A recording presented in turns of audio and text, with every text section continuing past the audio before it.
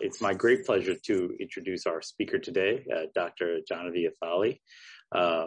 Jahnavi there are a fair amount of board questions and things you need to know about heme and onc emergencies in the ICU, and there's nobody better qualified to give this talk and answer these questions than Jahnavi. Jahnavi, I have the great pleasure of knowing her. She was a fellow in our department here at NIH. And she did her in critical care, and then she did her heme and onc fellowships at Johns Hopkins after she completed her internal medicine residency at Hopkins. We tried to keep her in the area, but she really wanted to go out toward the west, so she's at Mayo Clinic Phoenix right now. And she's an excellent clinician and an even better person. And she's always enjoyed doing talks. So we invited her to give this talk about heme and onc emergencies. So with that, I'll give it to you, Jahnavi. Nathan, thank you so much, as always, for your all too much kindness to me. Thank you guys for being here. Let me just see if I can click through here. Okay, so I put in a objective slide. We'll go over some common ICU-associated hematologic and oncologic emergencies. I have no disclosures. There are some non-FDA indications for medications that I'll review accordingly. In addition, I should have actually probably put this on the disclosure side. Some of these questions are old CHEST-Seq questions that I've borrowed and updated. So these are sort of the topics that we're going to try to cover. I mean, it's an hour and we'll try to go over some of these. I'll keep a close eye on my watch. If it looks like we're not going to be able to get to some of these, I'm happy to pause. And if there are particular topics that you would like to hear more about, we can pause and go to them. It's going to be mostly interactive question and answer format. I won't call on anyone, but you're welcome to volunteer answers if you'd like. So we'll start with a case. Let me just move this screen over so I can read the case. Okay, so this is a 74-year-old patient with diabetes, hypertension, chronic AFib on dabigatran, who's admitted to the ICU with abdominal sepsis. His white count is 23,000, left shifted, an AKI presumed with a creatinine of 2.1, a lactate of 2.6, normal LFTs. The CT scan shows some non-specific thickening of the duodenum with some fat stranding. The patient is scheduled for an EGD tomorrow. Unfortunately, the patient deteriorates overnight. His abdominal exam is worse. He has some guarding, white count's a little bit higher. Creatinine's up to 2.5, chest x-ray now with pneumoperitoneum, and GenSurg is consulted for an XLab. It's been 18 hours since the patient's last dose of dabigatran. So I'll pause for a second. Which lab test do you think would be most suggestive of ongoing dabigatran effect? Feel free to put it in the chat if you'd like. If not, I'll just let you think about it for a second and I'll go on to the answer, or you can interrupt, of course, at any time. Okay, so just a quick reminder that dabigatran is one of the only oral direct thrombin inhibitors. Oh, I see an answer. Yeah, very good. And so, yeah, exactly. So what you're going to see is a prolonged thrombin time. You generally shouldn't see much prolongation of your INR and APT at higher doses. You will, and the anti-10A really shouldn't be affected much. So your thrombin time is a good marker to check. I can remember this case when I was a resident, where someone came in with altered mental status, needed an LP, had been on anticoagulation at home. And so really before you do the LP, it might be reasonable, in addition to checking your INR APTT, to check a thrombin time and really an anti-10A these days to make sure that they're not on any of the newer drugs that could be out. And so an INR and an APTT are not the only tests you should check these days. So moving on to part B of the question. What is the most appropriate treatment to reduce the risk of serious bleeding during surgery? Any thoughts? So reversal for dabigatran, you typically use Praxbind or a monoclonal antibody called idarucizumab. So A is the correct answer here. PCC would be a reasonable option pre-idarucizumab, but generally that's what we would use these days. So after surgery and idarucizumab, the patient continues to bleed. After careful consideration, he receives a second dose. His thrombin time, however, remains prolonged. What is the next best step? I'll pause again for a second. And this is one of those questions where it says next best step, right? I think you could accept a couple of options here. Yeah, very good. So dabigatran is one of the drugs that you could dialyze off. So dialysis would be the right answer. So this is kind of a cheat sheet table that I think would be helpful to look at. So dabigatran, you can see slightly prolonged PTT because of thrombin inhibition, but really that's not a great marker, so you should check a thrombin time. The antidote, as we talked about, is Praxpine or idarucizumab. It's a monoclonal antibody, so you can rarely expect some of the side effects of any kind of monoclonal antibody infusion. And you have alternative treatments, including a 4-factor PCC, activated factor 7 or Novo-7, TXA, and really hemodialysis. It's one of the only ones that you could dialyze off. For the drugs that have XA in their name, so the NOACs that are 10A inhibitors, so rivaroxaban, apixaban, and edoxaban, you now have an andexanet alpha, which is a decoy, and I'll talk about it in the next slide, but you have alternative treatments as well. So if you're at a hospital or a facility where you don't have easy access to that. Andexanet alpha, just to clarify, unlike idarucizumab, is dosed based on when your last drug was taken. You either do a low dose or a high dose bolus followed by an infusion. The difficult thing about andexanet alpha is that unlike idarucizumab, it's not a very clean decoy or a clean treatment. So the incidence of thrombosis in the initial trial was 10%, and in post hoc analysis, you can see around 18% overall thrombotic rates. So people are hesitant to use andexanet alpha. I think it's a great drug. If you have someone with intracranial hemorrhage or a serious bleed, you should absolutely use it. You should just be aware that there is a higher rate of thrombosis. So just something to be mindful of.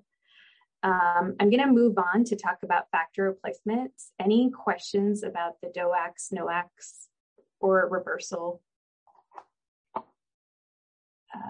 Okay, I'll keep occasionally looking through the chat. So if I don't see you, just raise your hand or please interrupt.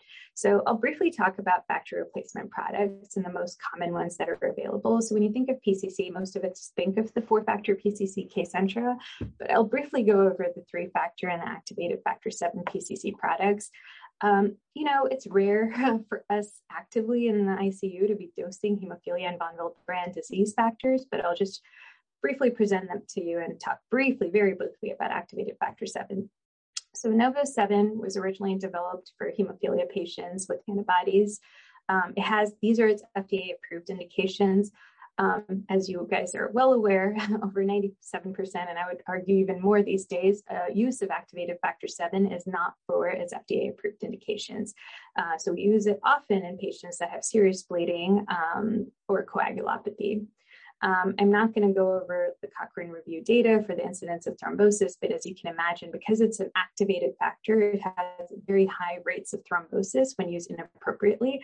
But in someone who is bleeding out, I think it's a risk-benefit analysis. The other replacement products that I'll briefly talk about, just so you're aware, is that for hemophiliacs, you have several products available, and each hospital generally carries about just one or maybe two, maybe just has a recombinant product or the plasma derived. Certain patients can't tolerate the recombinant products. And so it's important to know most hemophiliacs that have severe hemophilia walk around with cards. So they'll tell you what to give them, what to dose them, what they can't take, if they have inhibitors. So if you ask, they're generally pretty savvy, or their family is. But we have several products available. And so really it's a hematologic issue, but just so you're aware that you can't sort of sometimes replace products without knowing. Factor 13 is hard. Most hospitals don't carry that, but you can ask for it. And the factor 11 is really not available in this country. So we generally give patients with factor 11 deficiency just FFP. And then von Willebrand factors, we have several of those available, some with longer half-lives. So again, just knowing, when in doubt, just give cryo if you don't know what they normally take. Any questions about factor replacement before we go on to PCC? Okay, so PCC, the most common PCC that we think about is 4-factor PCC, Kcentra, but you do have 3-factor PCC. So the 3-factor PCC has 2, 9, and 10, doesn't have 7. I'll talk about why you might use it in some situations. A lot of studies have looked at fixed dosing versus weight-based dosing, and it's fixed dosing is non-inferior. I'm generally stingy, so I'll just use up the vial size. You can either round up or round down depending on what you think your patient needs. Just so the incidence of thrombosis with PCC, not activated PCC, is pretty low, 1 to 2%. The 3-factor PCC is called Profile 9. It's great for patients that have HIT because it does not contain heparin. So that's one reason why you might use it. So activated PCC, we don't use it as commonly except in hemophiliacs with inhibitor. The most common commercial product for that is FIBA, and it's sort of in its acronym, it tells you that it's for factor 8 inhibitor bypassing activity, so hemophilia A with inhibitor. But if you're ever thinking about combining PCC with NovoSeven, sometimes rather than combining the two and trying to figure out the cumulative incidence of thrombosis, I would use, or I could consider using FIBA. That's about all I have about factors. I have another question on NOACs, but I'll keep going unless there are any questions. Okay, I'll read the next stem. Sorry that they're rather long, but so this second case is on a 58-year-old man who has hypertension, BPH. He's homozygous for factor V Leiden. He was discharged 5 months ago after a PE on apixaban. He came back to the ED with 2 days of melena and a day of lightheadedness and confusion. In the ED, he's hypotensive, tachycardic, looks like he's in fib, and he's oriented to person only. His abdomen is soft, non-distended, non-tender. His extremities are cold with some mottling. You sent a type and cross. You gave him some fluids, some blood, and then he's requiring 4 units of PRBCs and 40 milligrams of IV PPI without improvement in his blood pressure. So his hemoglobin is now 8.4, platelets 106, creatinine 1.6, lactate's up to 3.4. You can see his APTT and INR, not really out yet, and the thrombin time is normal. He's admitted to the ICU. In addition to preparing for endoscopy, what additional treatment could you use for this patient? So just a quick reminder, he's on apixaban. And again, I don't think that any of there might be more than one correct answer here, but any thoughts? So like we talked about, you reverse apixaban with andexanet alpha. Oh, great. Good job, guys. Andexanet alpha is expensive. And in addition, because of the rate of thrombosis, I think PCC in this patient who is relatively stable, relative being key, I think a 4-factor PCC would be a reasonable option. You could also argue that just giving him some FFP and platelets would help as well. Any questions? Okay. I'm going to move on to the next case. So this is a 56-year-old gentleman transferred to the ICU after a motor vehicle accident. He underwent an XLAP. He had some aortic cross clamping, had a splenectomy, packing of a grade 4 liver lac. He had a chest tube for right pneumothorax, reduction and expix of bilateral displaced femur fractures. His EBL is about 5 liters. He's gotten 10 units of blood, 6 of FFP, 1 dose of pooled platelets, and calcium gluconate. In the ICU, he's sedated, he's paralyzed, still hypotensive on nor-FB, slightly tachycardic, and 92%. His bilateral coarse breath sound, he has a brisk chest tube leak. The abdomen is open with saturated dressing, and he's oozing from his multiple expix sites. So his hemoglobin 6.7, INR is up to 2.2, potassium is 5.6, ICAL is 1.15 millimoles, and then lactate is 5.1. So a massive transfusion protocol is initiated, and after 1 cooler, so coolers are different across different institutions, and in different institutions, a medical cooler versus a trauma cooler, as you guys know, can be very different. But here, the 1 cooler equated to 4 units of blood, 4 of FFP, 1 pack of pooled platelets, and calcium was given as well. He's having ongoing oozing, and a TEG has been sent. So I know that at Maryland, you guys use Rotem more than TEG, is that right? But here is the TEG, and it's giving you the reference points. So the R time, the K time, the alpha angle, the max amplitude, and the lysis. I'll sort of help you out for the next question. So it's asking, what is the next best step in management? This is what a normal TEG and TEGs that are out would look like. Okay, so I'll show you the answer choices again. I can go back if you'd like. Any thoughts? Okay, so I actually think cryo would be a great option here, but FFP is also, yeah, I would say you're exactly right, Alex. The max amplitude is also low, so platelets would also be reasonable. But the first thing that I would correct is FFP, because you don't have factors here to really stabilize or make a clot. And that's what TEG and ROTEM are, right? They're functional analysis of clot formation. And so, yeah, I would agree. I'd probably give this patient platelets as well, but FFP would be a good start. This is sort of what the features of a TEG are, and this is helpful. And I think we're going to give you this PowerPoint so you can review this at a later time. But I think the most helpful thing to me is on Rebel EM, they have this very nice picture that helps you break down what the RK, the alpha angle, and the max amplitude are really looking at and what you should treat with. The residents last week taught me this acronym, so I don't know if it's helpful, but I'll let you know and share with you. So it's fried chicken, please, thank you. That's sort of how they've been remembering what to replace. And TEGs, have been really validated in liver transplants to a certain degree in patients with cirrhosis and in trauma. You can use them, TEGs and ROTEMs in other contexts, but they're not a complete picture of a patient's ability to clot or not clot, but they are a helpful marker. So I'm going to move on to the next question, unless you guys have questions on TEGs. I'm less familiar with ROTEMs, but I can try. Okay, I'm going to move on. So is the speed okay? Is it too fast? Okay, hearing no complaints, I'm going to keep going. So this next case is on a 67-year-old woman who has hypertension, diabetes, end-stage renal disease, gets dialyzed on Monday, Wednesday, Friday through a right IJ catheter. She had a generalized tonic-clonic seizure at home. When EMS arrived, she was minimally responsive. Her glucose was 35. She got an AMP of D50 through her dialysis catheter. In the ED, the patient is post-ictal, and CT head now shows small right frontal subdurals. Her blood pressure is elevated. She was given 2 doses of IV labetalol. She started on a Cardine drip, and she was admitted to the ICU with a GCS of 10. Her labs are notable for sodium of 139, potassium 5.6, chloride 101, bicarb 12, BUN 42, creatinine 4.5. Her glucose is now up to 322. I've included her CK, her lactate, her white count, hemoglobin, and platelets. So on admission to the ICU, the patient is now oozing from many sites and has abrasions on her leg. This prompts coag testing, which demonstrates an APTT greater than 212, an INR of 10.8, a fibrinogen of 412, fibrin degradation products, split products.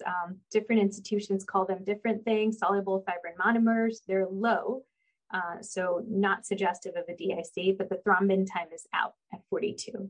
So what treatment should be administered? I'll pause for a second. Any thoughts, guys? And I can go back as well if that's helpful.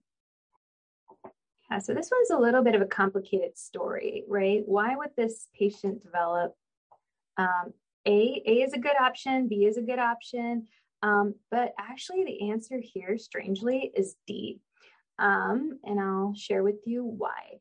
So I hate to make you guys go back to the coag pathway. I know it gives everyone nightmares, but so remember the APTT measures the activated clotting pathway and the PT measures the tissue factor clotting pathway, right?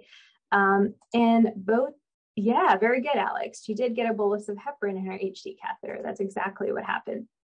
So what's interesting here is that her coag factors are out in a very abnormal way. They're very much out. And when that happens, you really have to start first thinking about drug effect, because it's very hard to get your APTT to this level. And so what ends up happening is dialysis catheters are locked with heparin. And depending on what dose of heparin you use or what concentrations, you can have heparin 1,000 units per ml, or you can have 10,000 units per ml. And if you have a high concentration of heparin, which is what sometimes in dialysis they're locked with, you're injecting almost bypass doses of heparin, right? I'm sorry, I think this looks a little bit blurry, but it's sort of helpful to look and see what's out. So yeah, that's exactly what happened. So the EMS didn't withdraw what was dwelling in the catheter and push the D50 through that. Any questions on that case? Okay, hearing none, I'll keep going.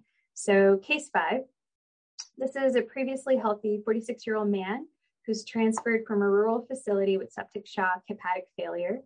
He's on Vanc, Mirum, levofloxacin, and doxycycline. He's lethargic but oriented. The remainder of the neurologic exam is intact. He's febrile, 101/65 on norepi, 105, breathing 20s. It didn't include SAT. Sorry about that. Lungs are clear. Cardiac exam is normal. His spleen is moderately enlarged. No hepatomegaly. His lower extremity petechiae. Blood cultures and rickettsial cultures are negative from the outside hospital.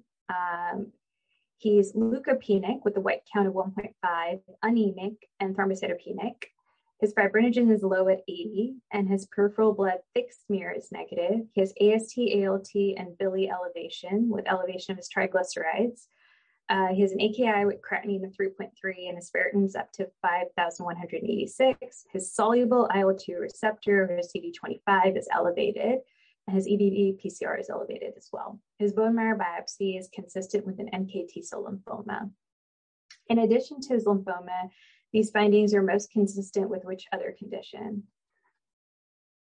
So I think in general, residencies and fellows are much more familiar, right, with HLH than I was when I was a resident. So exactly, so he's HLH. And just a quick reminder, HLH is just a clinical syndrome, just like sepsis, ARDS. It's really not a disease, especially when it's secondary HLH or acquired HLH.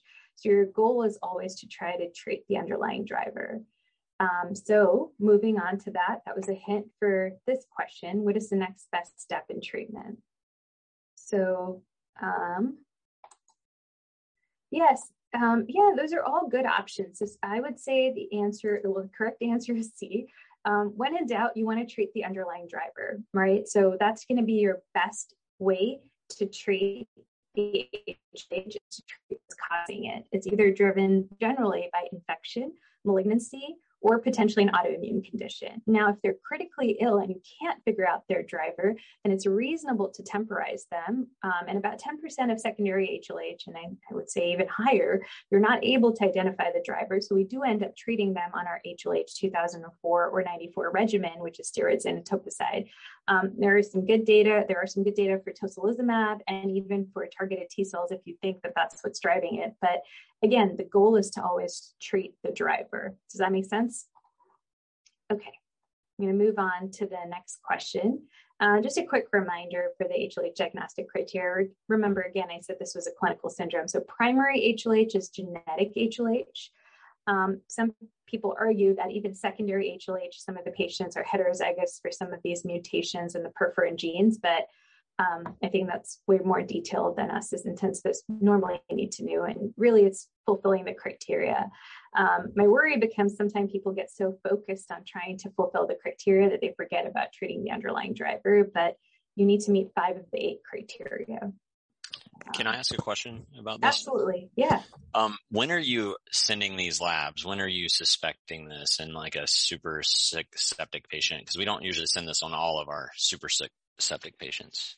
Yeah, exactly. I mean, because, sepsis by itself is going to cause pancytopenia, elevated ferritin elevations, and the ferritin cutoff for HLH is greater than 500. A lot of people have argued that in the ICU, we should use a higher cutoff for HLH, maybe 10,000.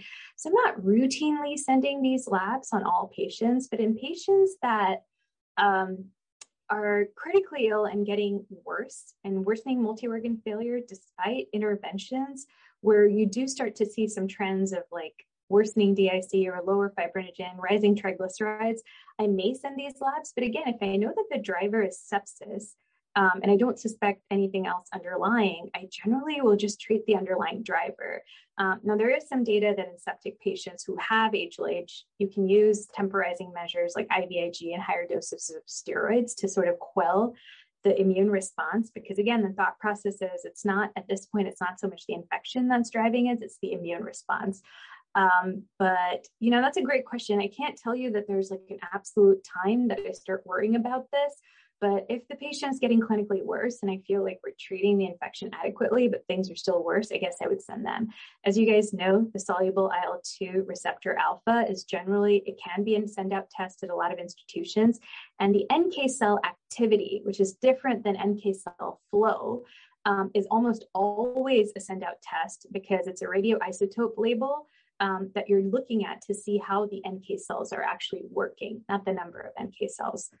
So some of these are hard to get, but yeah, that's what I would say. Did I sort of answer your question?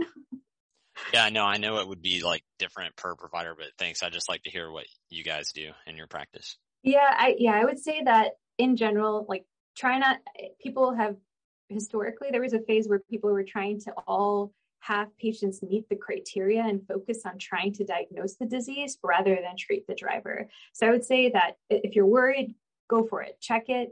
Probably okay. Maybe irresponsible use of resources, but probably okay to check.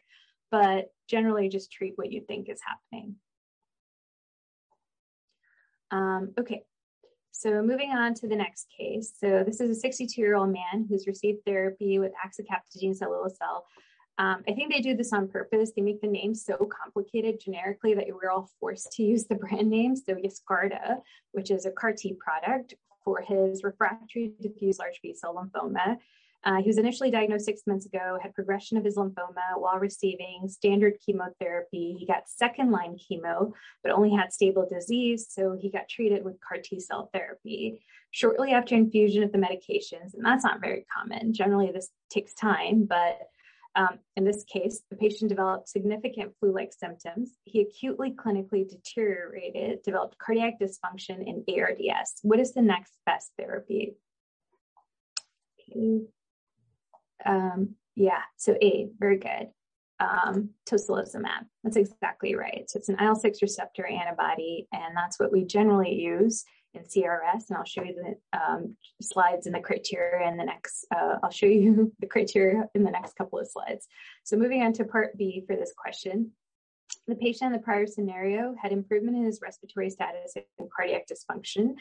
Unfortunately, he's now somnolent, has worsening neurological status, and is intubated. He undergoes a CT scan, which is read as concerning for cerebral edema. So what is the best next step now?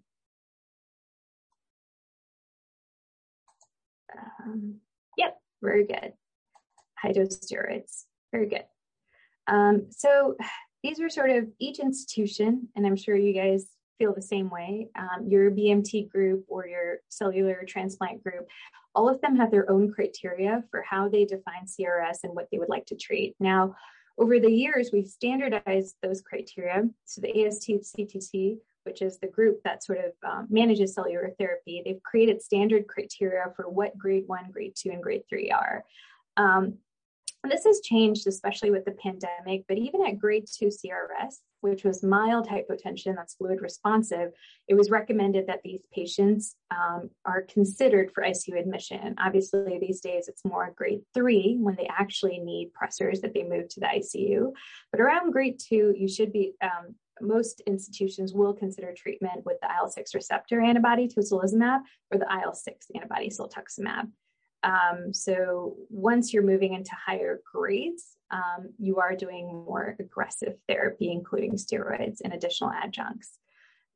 ICANS, we grade differently than CRS, mostly because we believe that the antibodies might not have great CNS penetration or effects.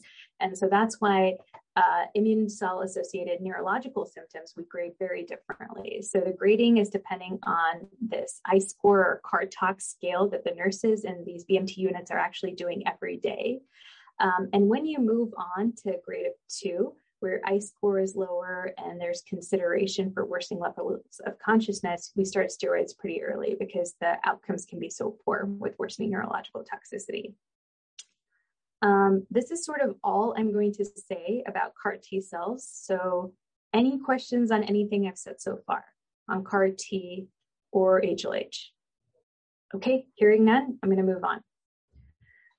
So this next case is an 82-year-old who has peptic ulcer disease, diastolic heart failure, osteoporosis, who came into the ICU following an ORIF of a right proximal femur fracture. He developed new onset AFib following surgery and was treated with metoprolol and unfractionated heparin. 2 days later, he has a wound hematoma, which has remained stable after a brief pause in his anticoagulation.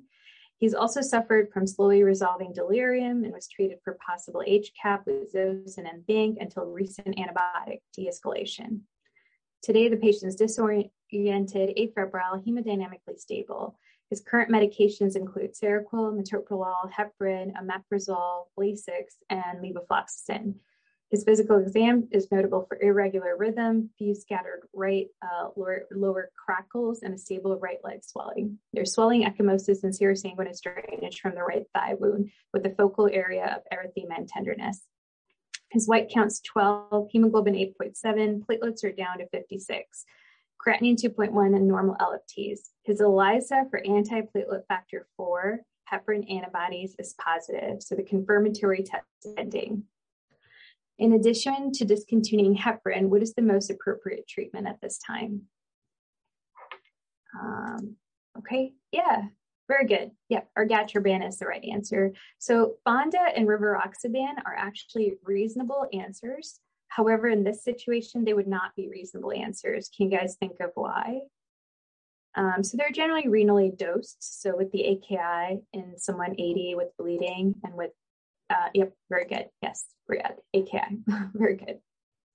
So this is sort of the HIT algorithm. We're all notoriously bad, and I'm guilty of this as well, despite being a hematologist, so I do not judge. But, you know, step one really should be your pretest probability. So there are different scoring systems that you can use. Most of us use the 4T score, and you can argue about its efficacy in cardiac surgery patients versus other patients, but the 4T score is a reasonable screening tool. And so if you have a low pretest probability, you really should stop and not send your ELISA or do additional testing. Now, if you have intermediate or high pretest, we generally send the immunoassay, which is generally the ELISA test for the PF4 heparin, platelet factor 4 heparin antibody testing. And then the functional assay is your serotonin release assay. And while you're here, you should really consider starting an alternative anticoagulant, which is why, you know, if the suspicion is low, I try not to get here in the first place. Most of us use the MedCalc calculator. It's pretty okay. I mean, it's pretty objective, except when you get to this last point, other causes of thrombocytopenia. So you might say none apparent. I would say he's on medications, he's had sepsis, so I pick possible. Someone else who's a little more aggressive might say, oh, there are definitely other causes. You can see that you could drop that to a point of 3, which would make him low prob, depending on how subjective you are here. And that's where the variability can come. Okay, so treatment of HIT, you can use bival. Bival, generally, if you have renal dysfunction, people worry about using, you can use it, its half-life is just longer. It's about 25 minutes normally. With renal dysfunction, it's longer. Argatroban, again, if you have hepatic dysfunction, you generally try to avoid, most institutions just have access to one, so it's fine to use, you just have to be careful. Fonda, you can use upfront. I generally only use that in very stable patients and it's renally dosed. You can reverse Fonda if you really have to with Endeximet alpha, which we talked about way back when we were talking about 10 inhibitors. Again, given the risk of thrombosis, especially with HIT, I would be very cautious about doing that. There's good data for using NOACs upfront in very stable patients, so you could do that. It makes me, again, a little more nervous because if they bleed with the low platelets on a NOAC, I worry about how I'm going to reverse them. The only thing you absolutely can't do is use Coumadin upfront because you're going to drop their protein CNS first, and that's going to increase their risk of thrombosis and complications. Any questions about HIT before I move on to the next slide? Okay, I'll keep pushing through. Just going to take time here. Okay.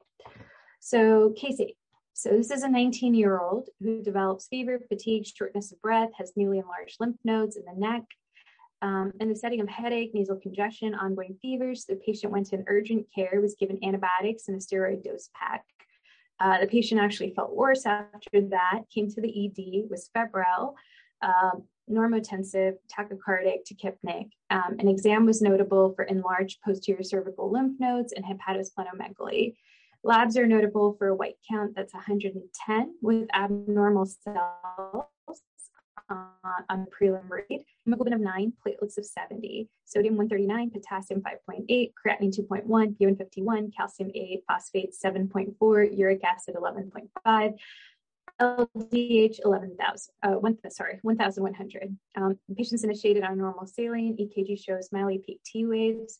In addition to fluids, phos binders, what else did you start? Yeah, very good. So this patient should receive rasburicase. Very good.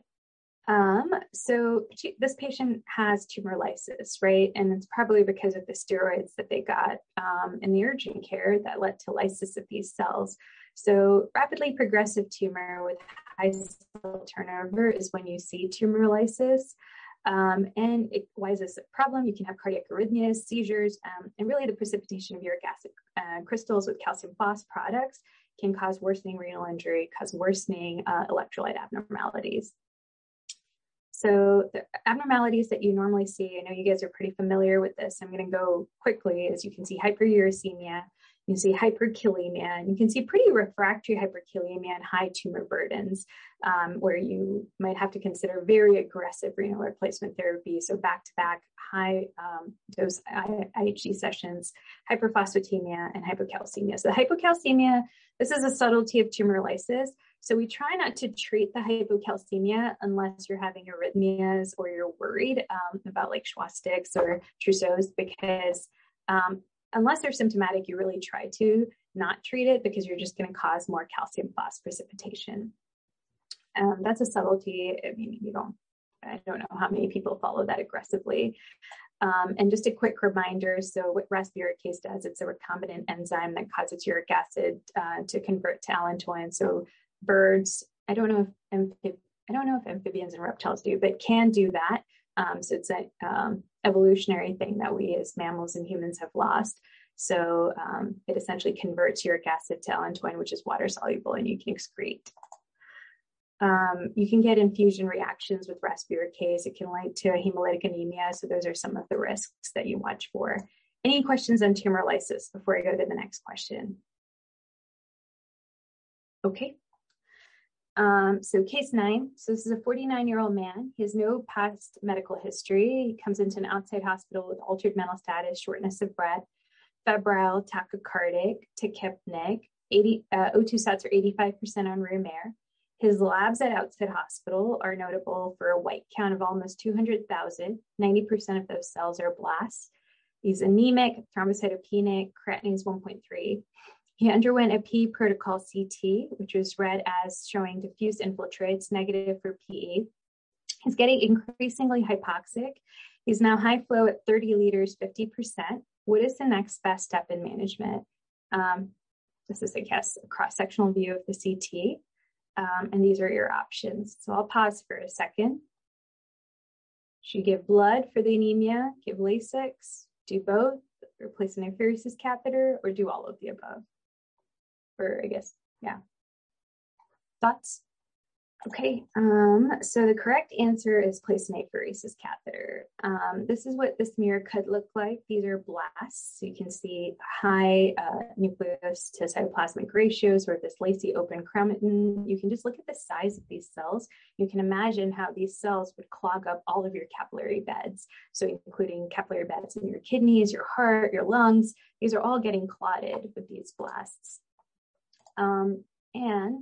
So the clinical syndrome that this patient has is leukostasis, right? So you can get hyperleukocytosis that leads to an increase in blood viscosity. That's not always necessary. And with viscosity testing is controversial, so I wouldn't rely on that. And because these blasts are not easy to deform and they're large, they clog up your capillary beds. So people always ask this question. So what is the magic white count that you worry about? That number doesn't exist, right? This is a clinical syndrome. So it could be, I have pheresed patients with white counts of 30. So it really depends on what the patient is presenting with.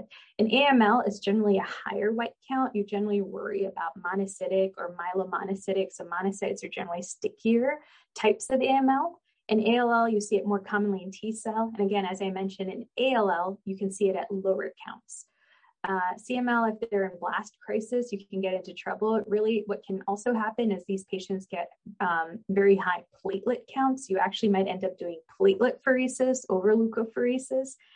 And then in CLL, it's pretty rare, but of course, if you have CLL that's transformed or has issues, yes, of course it can happen. So any questions about leukostasis? So again, as I said, it's a clinical syndrome. The patient is going to tell you that they have hyperleukostasis. So they're going to complain of headaches, confusions. They're at high risk of bleeding or stroking. Hypoxia is one of the features. You can have renal dysfunction. Some of the features that you can actually would associate with sickle cell disease, for example, priapism, because of, again, clotting up of capillary beds, you can see. And you can have some spurious lab counts because it's hard. Those blasts are sticky, so they're going to lyse as you're drawing blood. So you can get into trouble there. When you're drawing off of an A-line, for example, with the vamp, you can get into trouble there. So you actually might have to do a slow draw. Any questions on leukostasis before you go on to the next slide? Okay. So the treatments are cytoreductive chemotherapy, leukapheresis, and you don't want to give these patients more blood or diurese them because you're actually going to make them stickier. Does that make sense? So unless you can start to pherese them, and pheresis is again dependent on your hematocrit. So I'll avoid going into too much detail, but if possible, you want to try to avoid transfusing them. Now, obviously, if someone comes in with a hemoglobin of 4 and you're worried that the symptoms are more anemia than leukostasis, please give them the blood, give it slowly, try to run it slowly over 4 hours rather than quickly. But generally, you want to try not to give blood. Does that make sense? Okay, moving on to the next question. So this is a 32-year-old man, has hypertension, diabetes, CKD stage 2, baseline creatinine of 1.5. I would think that that's a higher stage, but that's what they're reporting. Hep C that's been treated, cirrhosis, HIV with viral load undetectable, a CD4 of 204, and recent hospitalizations for seizures and gram-negative rod bacteremia, who came back to the hospital with altered mental status and thrombocytopenia. He's intubated and transferred to the ICU. These are his labs. So you can see he has an AKI, lactates elevated, myelotrope bleak, myelin elevated LFTs, platelets are down to 20, white count of 3.9. Okay. So what are your thoughts about this patient's platelet issues? Because thrombocytopenia in the ICU is like one of the most common things you see, right? How do you guys think about platelets? I'll just share with you how I think about platelets when I come across thrombocytopenia. I start to worry if it's a production issue. Yeah, TTPH is very good. Yeah, that's probably the answer. But I generally try to worry if it's a production issue, if the marrow is actually making platelets, if it's a sequestration issue, if they're hiding their platelets in their spleen or somewhere else, rarely in the liver, or if it's a destruction consumption issue. So if they're bleeding out, if it's a trauma patient that's just using up their platelets to stick through everything they're bleeding to, or if the platelets are actually getting destroyed.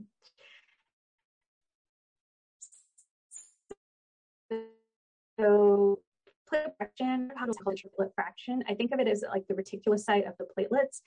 If you don't have it, your lab generally prints out a platelet histogram. And again, as an intensivist, you shouldn't have to worry about trying to look this up, but you can't sort of figure out if the marrow is working. If there's a destruction consumption issue, especially if you're worried about destruction, it's super important and probably one of the only situations where, as an intensivist, you need to look at the peripheral smear. If you're worried that they're sequestering, you can rely on your physical exam for splenomegaly, or, if the patient's habitus is not conducive to that, an ultrasound.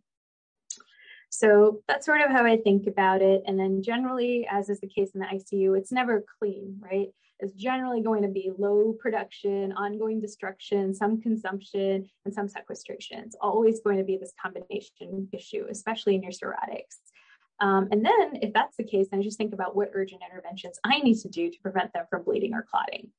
So this is the smear. Anyone want to take a look at it? And I guess one of you did. Sorry, I'm pulling up the chat. I think Camille, you did. You were worried about TTP, and so that's exactly right. So in high power magnification, if you're seeing schistocytes, I don't know if you can see my mouse, but if you see these fragments, they're called helmet cells or schistocytes. And at 40x, I would generally say, if you're seeing, or at 100x, which is what this is under oil, if you're seeing about 10 or more schistocytes per high power field, you should be worried about microangiopathic hemolytic anemia with associated thrombocytopenia. So you can see very few platelets here.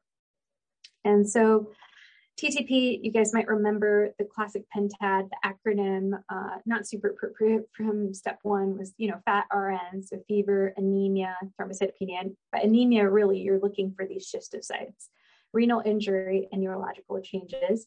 So you send an ADAMTS13 activity, generally less than 10. Now, again, if it's 11 versus 9, I think that becomes really more detailed than most of us are interested in. You can send the inhibitor assay. These are sent out at a couple of institutions. So if you're remotely worried, the treatment is to start steroids and plasma exchange.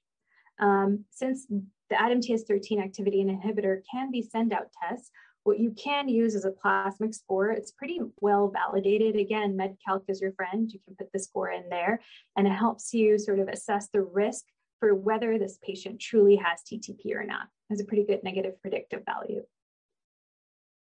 Okay. Within that spectrum of microangiopathic hemolytic anemias, remember we worry about whether you have a classical HUS, generally seen in pediatric populations, Shiga toxin, E. coli associated, or you have more of a TTP or an atypical HUS. Given the limitations of time, I'm really not going to dwell a long time talking about atypical HUS. And here they use a cutoff of greater than 5. I just told you that if it's less than 10, it's likely TTP.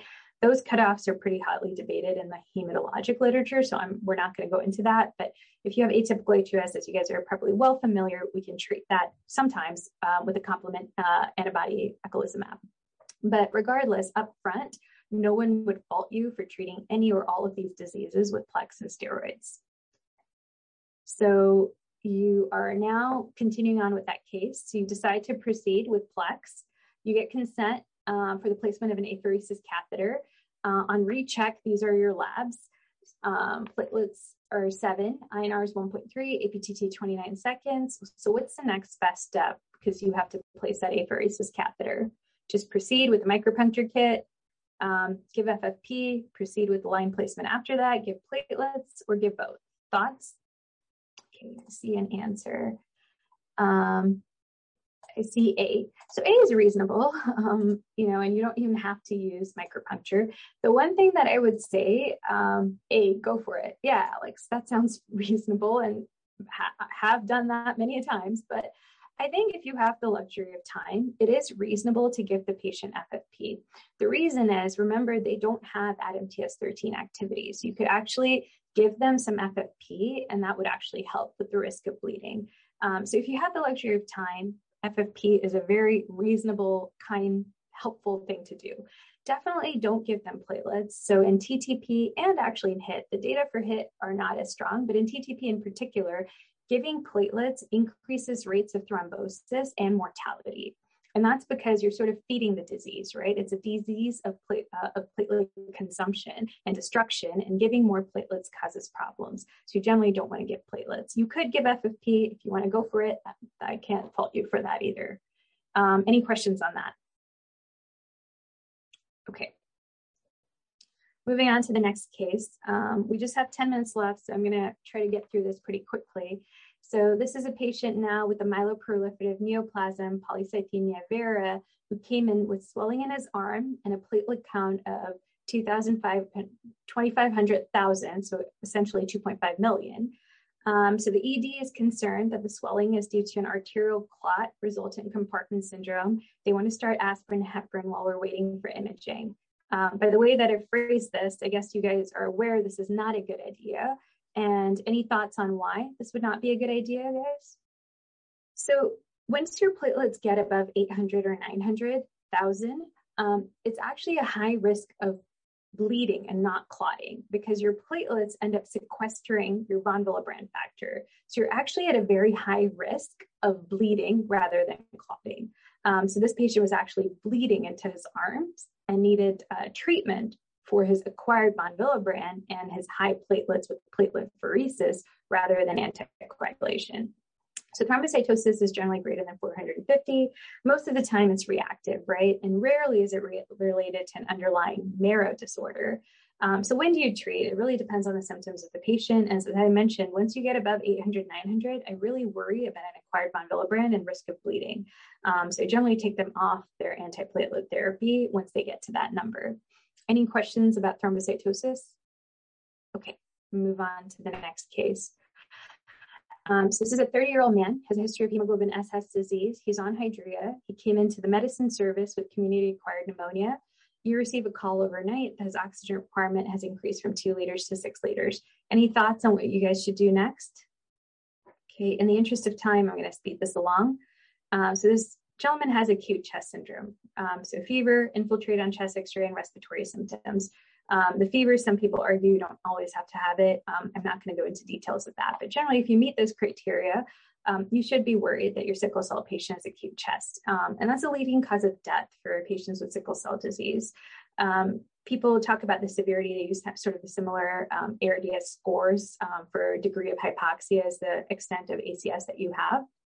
And once you get to moderate or severe, really you should be thinking about simple blood transfusions versus exchange. So the goal, again, is to get your hemoglobin S or your sickle fraction down to 30%. So in this gentleman who has hemoglobin SS and is taking Hydrea, maybe he has some hemoglobin F, but his S fraction is going to be very high. So you're trying to get that hemoglobin S fraction down with transfusion.